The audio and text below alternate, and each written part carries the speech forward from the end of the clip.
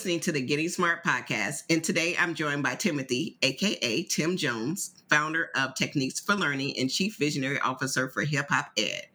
Tim, thanks for joining us.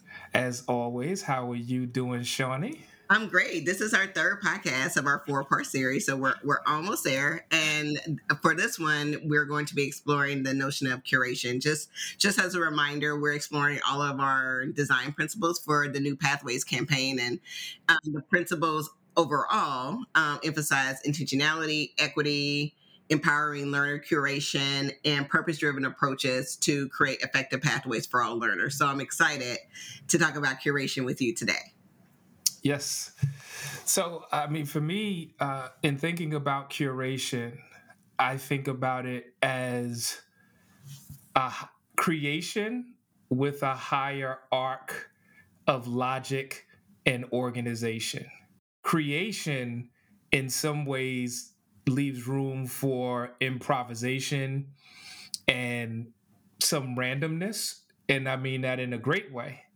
But when I think of curation, it is that process of reflecting on either what you have created or you are reflecting on what you are observing to manipulate to then create a flow to it. So whether I'm curating an exhibit or I'm curating a playlist or I'm curating maybe the best samples of work that I've done over a semester to build a portfolio.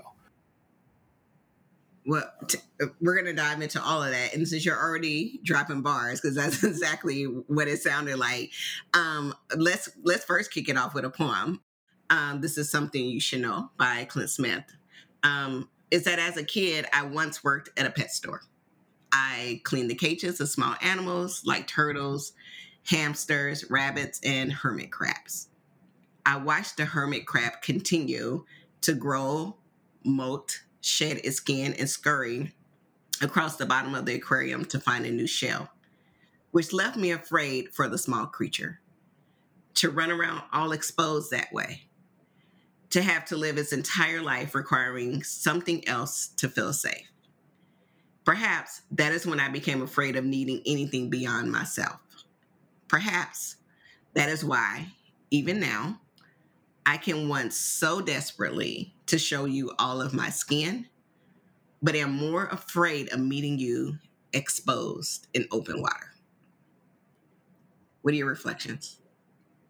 His reflection was amazing in the sense of being able to take what might have been a menial task in the moment that it was happening, but then looking back at it and seeing how that task, although menial, was actually informing and inspiring a mindset that would carry him into his adult life and further adult life. So that's the first thing that came to me. But then also the ecosystem in the sense of shedding the skin, but then needing something else to feel safe. And if we think about that from a school standpoint, that are we the shell that provides the safety, or are we actually ripping off the skin of the young people before it's their natural time to shed and move forward? Because if you think about that animal, it doesn't shed the skin before it's time for new skin to come. But Tim, don't you think that shading of skin is where the curation happens? Because I think what that poem reminded me of, and of course, I agree with all that you shared, was that students or people try to present and package themselves in certain ways. So like the animals in the store, but when they're able to shed that skin and become who they have always been, to be authentically themselves, then that's when they're feeling most at home, because now, because they are who they are and who they want to be, then they're able to really show up and curate experiences that are meaningful for them. Yes. and actually reflecting and looking where it says, I watched the hermit crab continue to grow, molt, shed its skin, and scurry. So, as you were saying that, I think that whole process is the curation. And it's successful when that young person is able to do all of those things and not have to skip certain steps to get to certain ones. That the shedding of the skin is coming after, it's part of the growth process, and then the molt, and then scurry across the bottom of the aquarium to find a new shell. So is our learning providing the students the opportunity to scurry intellectually, to scurry creatively, to curate their own path to find the new shell? And are we determining, no, this is the shell you're supposed to go to, as opposed to the hermit crab just scurried and found a new shell? Maybe the crab chose that shell versus another shell that might have also been in that aquarium. So, do we provide the space, going back to some of the conversations we had previously, that is this scurry that's taking place with intentionality? Is this scurry that's taking place equitable, which then allows them to show what they've curated through the process of their growing, molting, shedding, and then arriving at the new shell?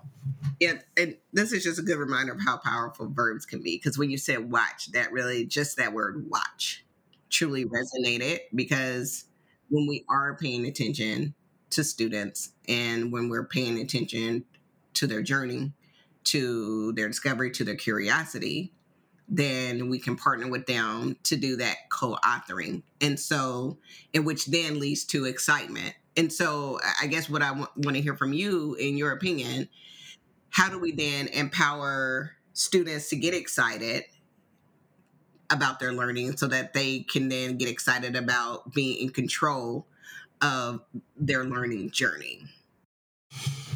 I think we get students excited about learning by helping them highlight the learning that they are intrinsically and instinctively already doing. I think when we present learning as something that can only happen in our space, that you're coming here to learn, as opposed to you're coming here to maybe refine and investigate knowledge that you already have.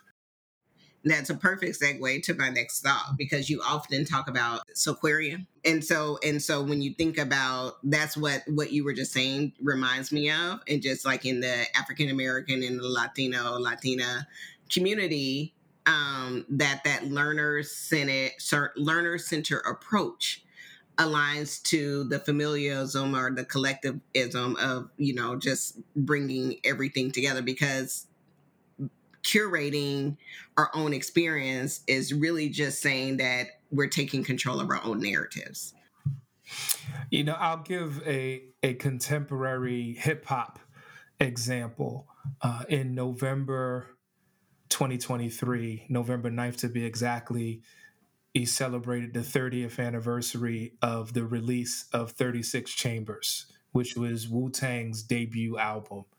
And there hadn't been a group made up of 9 MCs before that time.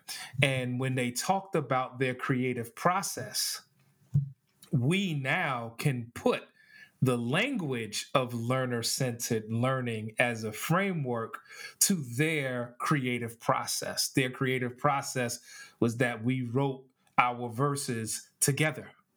We didn't go into the studio with the verses already written.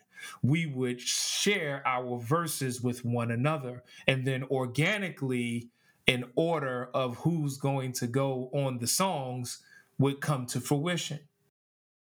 I guess I'm wondering, like, how do we effectively set that up? And I think kind of what you're referencing earlier about being curious. And so just allowing those learners to lean into, like, we all know that schools and teachers, of course, have different frameworks that they're utilizing and, different thematic units and things of that nature. And those things can still exist.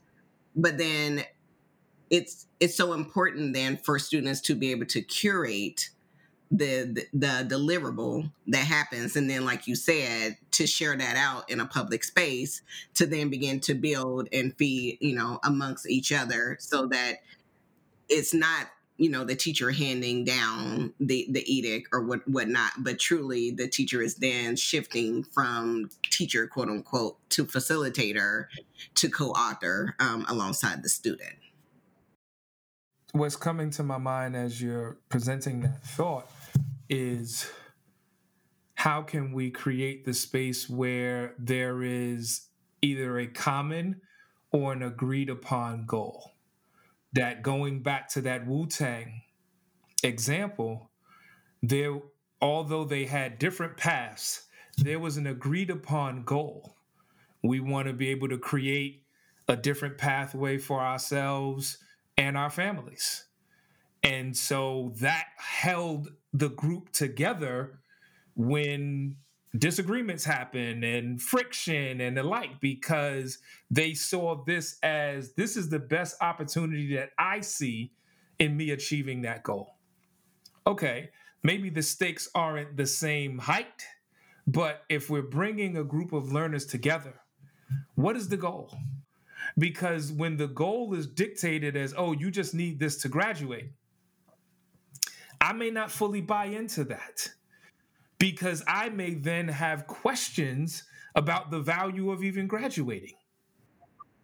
Right. And focus on the group versus the individual. And I think that we probably both think, I don't want to speak for you, but the goal is often bigger when it's connected to, when it's very community focused, when they have like some stakes in what that looks like, because we know just from research that when students are graduating or they're leaving the public school system, a good majority of them are not going far from home. And obviously some cities are different, but in most cities. And so when they are able to have an agreed upon goal that is very community focused and that is harnessed throughout their time in the K through 12 system, because they've been able to curate their own experiences and, like you said, kind of have skin in the game, then it does help to cement that there's something larger than I. And we often see that through social entrepreneurship practices, because we know that when kids do things that matter, then the learning becomes important. And so when we're curating those even social entrepreneurship practices, how does that give students a sense of something bigger than themselves?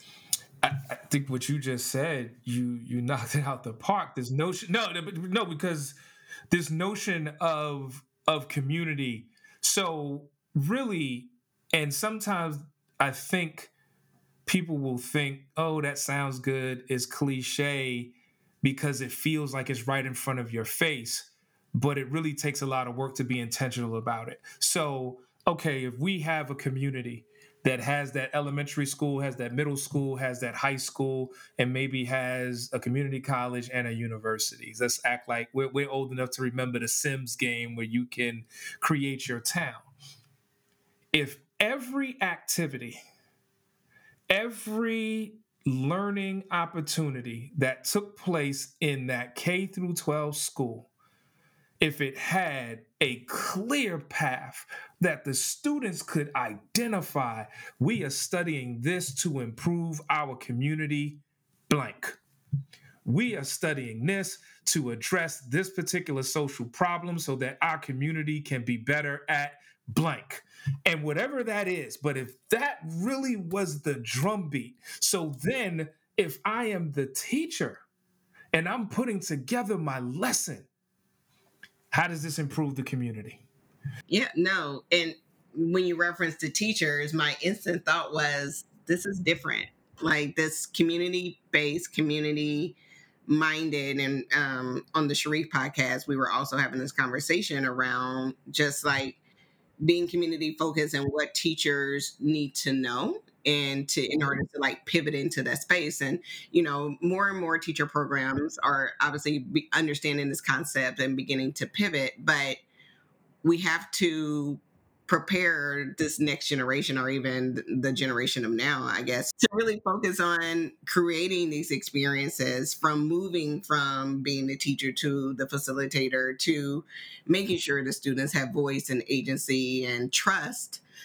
How do we help get to that point so that there is a comfort? Teacher development programs have to have, whether we want to use the language of capstone, there has to be intentional work in the community. They have to present themselves first and foremost to become students of the community.